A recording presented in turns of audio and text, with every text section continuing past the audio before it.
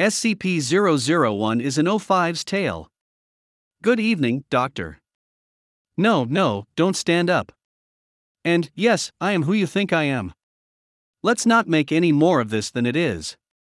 You know my number, and I know enough about you to make a duplicate that even your mother wouldn't be able to tell apart from the real you. No, that's not a threat, just a fact. Now, as to my business here, it seems you have stumbled upon something above your clearance. Well, no, stumbled is not the right word. Dug up? Perhaps. And you are getting to the point where further digging would end in some fairly lethal gunshot wounds.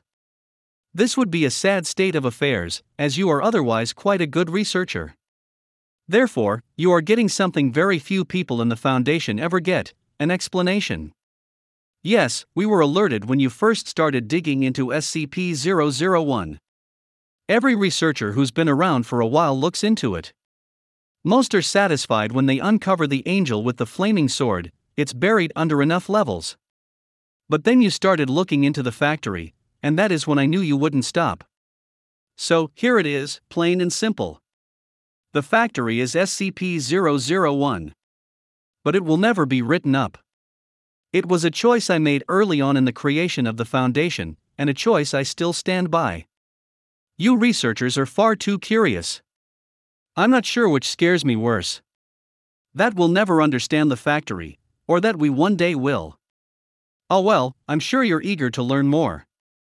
The factory was built in 1835. Back then it was known as the Anderson Factory, named after James Anderson, a rather well-to-do industrialist.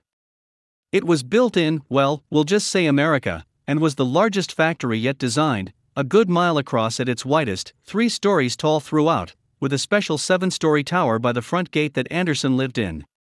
It was designed to be the ultimate factory, capable of taking care of everything, including the housing of workers. People could be born, work, live, and die, without ever leaving the confines of the factory.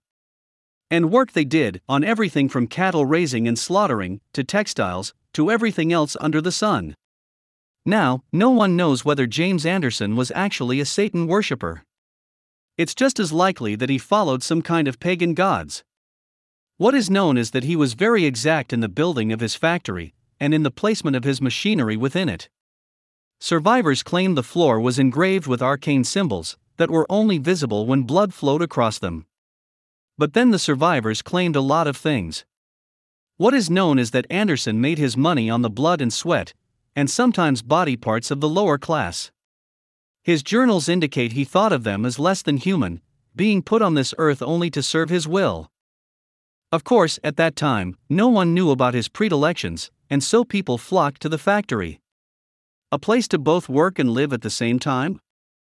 Well, of course people wanted in. Never mind the harsh hours, working conditions, sadistic security force, and all the rest. Factory workers were forced to work 16-hour days, work only shutting down on Sundays, between sunrise and sunset. Workers were not given individual rooms, instead sharing rooms with 8 other people, sleeping in shifts of 3. Medical attention was unheard of. If you were injured in the course of your duties, which most people were, you were expected to just keep working. Anyone too injured to work was dragged off by the security, never to be heard from again. For 40 years, the Anderson factory cranked out all sorts of things for people. Meat, clothes, weapons. Never mind that the beef might be mixed with human. Don't care that the weapons were forged in blood. No attention need be paid that the clothes were dyed with, well, you get the idea. Rumors leaked out, but the products were so good, why bother? Until someone got out. I never met the brave soul who managed to escape, but she managed to meet with President Grant, and, in 1875, he enlisted my aid. At the time I was, well, it doesn't matter. We'll say I was military, kind of, and that my people were the same. 150 good men and some few women, who were often given jobs that weren't supposed to be common knowledge. We'd been cleaning out some Confederate holdouts, and some of the worst things we found down south. So, we did some research, didn't like what we saw, and went in, loaded for bear. I don't actually remember much about the night it all went down. Most of it blends together in my head. I get flashes, sometimes, of the people chained to the line, living next to dead, and damned hard to tell which was which. Children working underneath machines, the majority of the flesh scoured from their bones by the great wheels and cogs. And the other things. No, I'm all right. I haven't thought about that night for a very long time. The security force wasn't much of a problem. But then Anderson's creations showed up. He'd been taking the injured workers and, well, experimenting on them. Men, if you could call them men, with multiple arms, sewn together, some of them combined with animals, horrible monstrosities out of mankind's worst nightmares. They kept coming, wave after wave of not quite living creatures. I lost a lot of good people that night. And then we found Anderson's breeding pits, girls as young as 8, chained to the walls, forced to be nothing more than. I'm sorry. Even today, more than a century later, the memory makes me see red.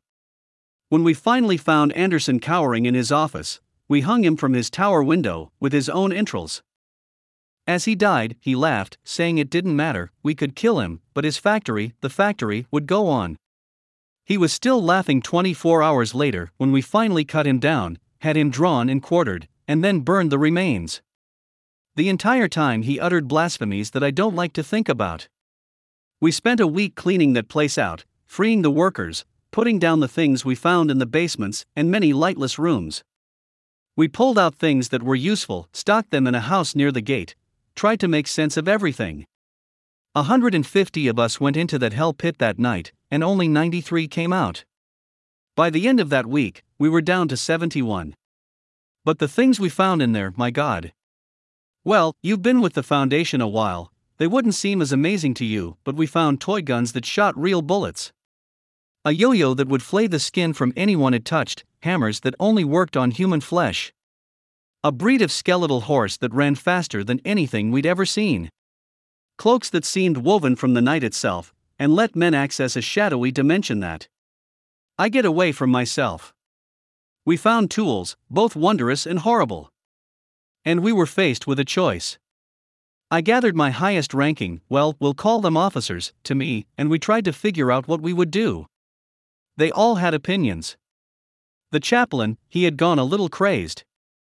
Thought all these objects must be miracles sent from God, holy relics to be worshipped. Marshall and his little toady Dawkins thought there was a fortune to be made here, making and selling these things to the highest bidder. The Injun we all called Base, due to his deep speaking voice, he called these things an abomination, and declared that we should hunt down and destroy everything we could find. And Smith thought we should take this stuff back to the president. The only one without an opinion was the old man, but he never said much of anything anyways. We argued for hours, days, trying to work it out. Me, I thought we were sitting on a gold mine, all right. But that we could use these things, these objects, to hunt down some of the scary things we'd run into down south, the other monsters this world had to offer, and use this factory for good, as a place to contain these things, find a way to make them work for our fellow man, or at least protect our fellow man from having to deal with them. I'm sure you can figure out what happened. The chaplain snuck away in the night with his devotees, taking a couple of small items with him. Marshall we kicked out when we found him, abusing his authority. He promised he'd get revenge, and that little Dawkins shit led the rest of their group off with some of the juicier items. Base and his people tried to light the whole damn thing on fire, then just left when it didn't work. And Smith left, to report back to the president. I did manage to get him to promise me he'd tell Grant the factory had been destroyed. I had big plans for that place. Of course, it was kinda hard to follow through on big plans when you only have 12 other people to work with. But it was a start. And it worked, for a while. We had these amazing toys, and finding people to work with us was easy. Back then, going off the grid was as simple as leaving town. We knew what we wanted, we knew what we could be. Leventhal set out getting us backing. A simple invention here, some well-invested money there, it all worked out. White and Jones set out getting us, other backing. In our previous work we'd found out some interesting things about people. Some secrets that powerful men didn't want getting out. And, with our new position helping keep secrets, we got more people asking us to deal with their secrets. Blackmail is a dirty word, but it works. Bright, Argent, and Lumino got to work cataloging the items. Light and Bright's wife, the nurse, they made sure we kept ourselves healthy. Heh. No, it's just remembering Light. She had such unusual ideas about hygiene for the time. Brilliant woman. Zov, Fleischer, and Karnoff dealt with training the troops. Tesla and Tamlin were in charge of figuring out how to take advantage of the items, without making it obvious. We were amazing. The city we built around the factory, which we took to calling Site Alpha, was self-supporting. Agents, researchers, operatives of all sorts, not by those names, of course, but those positions. We expanded. I'm sorry, I am an old man. I know I do not look it, but the body lies. The mind doesn't always remember right. And sometimes I get lost in my memories. Things get confused. But the long and simple of it is this: we used the factory. It always seemed to have more empty rooms to store things in. Back then, that was the word for them, things. No skips then, no. We thought we had the factory tamed. That's one of the reasons I refused to quit this job.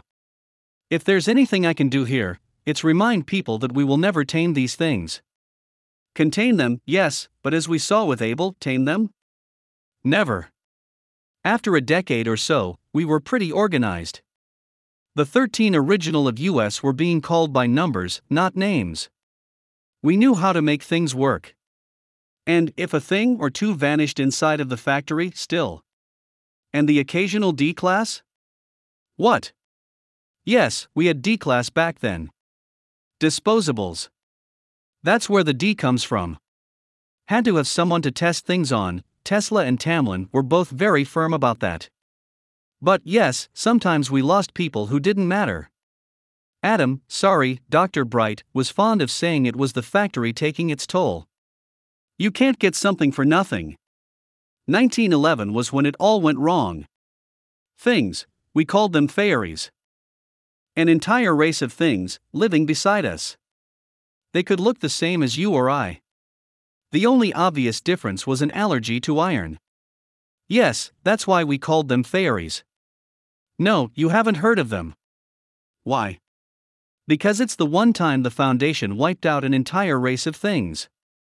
Root and branch. And I'm the one who did it. We'd been hunting them for some time.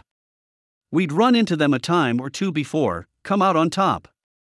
So, when a certain royal asked us for help, of course we were eager to get them in our debt. We've always loved having people in our debt. We sent a team to help out, take care of what we thought was a hunting party. The next time we saw them, their heads were on poles, attached to the saddles of the creatures the fairies rode when they attacked the factory. It was horrible. 3 words, but they convey so much. I have never. I'm sorry, please, give me a moment. I've never told this part to anyone. You should consider yourself lucky. And, if you ever tell anyone any of what I am about to impart on you, I will not just kill you, but everyone who shares your DNA, in the worst ways possible. You'll think Procedure 110 Montauk is a walk in the park compared to what I do to you. We lost. The things came, and they destroyed us. Rode over our emplacements, slaughtered our people, shrugged off our weapons like they were nothing. I watched my 13 go down, left and right, just trying to hold the factory. And I, their leader, their friend, their father figure?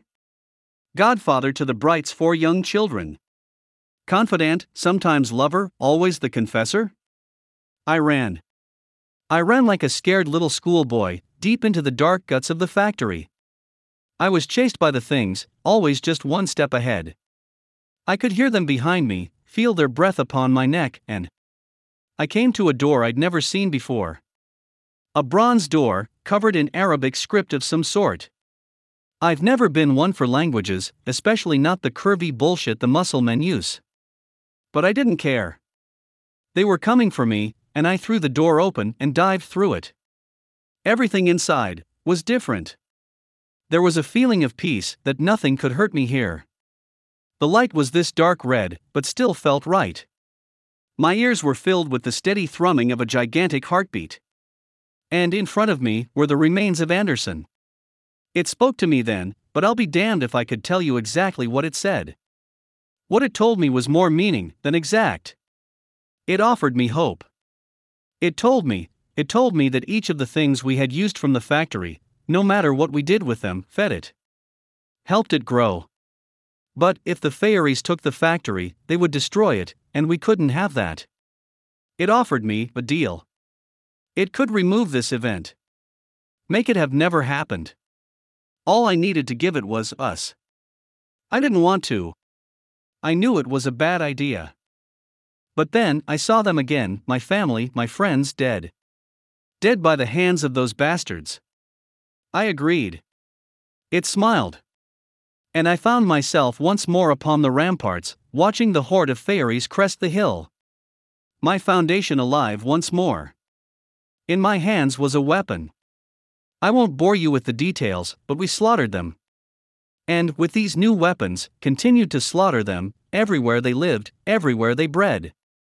My fellow O5s questioned my decision, thinking we should save some, in case we might ever need them. I overruled them. We moved away from the factory. Shut it down. Moved our things out of there. We changed the name from things to special containment protocols, focusing on containing them, not anything else. The others were curious but understood I had my reasons. I boarded up the factory. Locked it shut. Buried it under a ton of rubble, saying it was too dangerous. I thought I'd gotten away with it. Until I found a thing on my desk. One of the old toy guns that shot real bullets. And it had the factory label on it. I've sent people in, from time to see what it might be doing. Last time I sent people in to look, there was nothing there. We keep finding factory items out there. I can't help but think of how many more we don't find. The people who use them, and keep it hidden.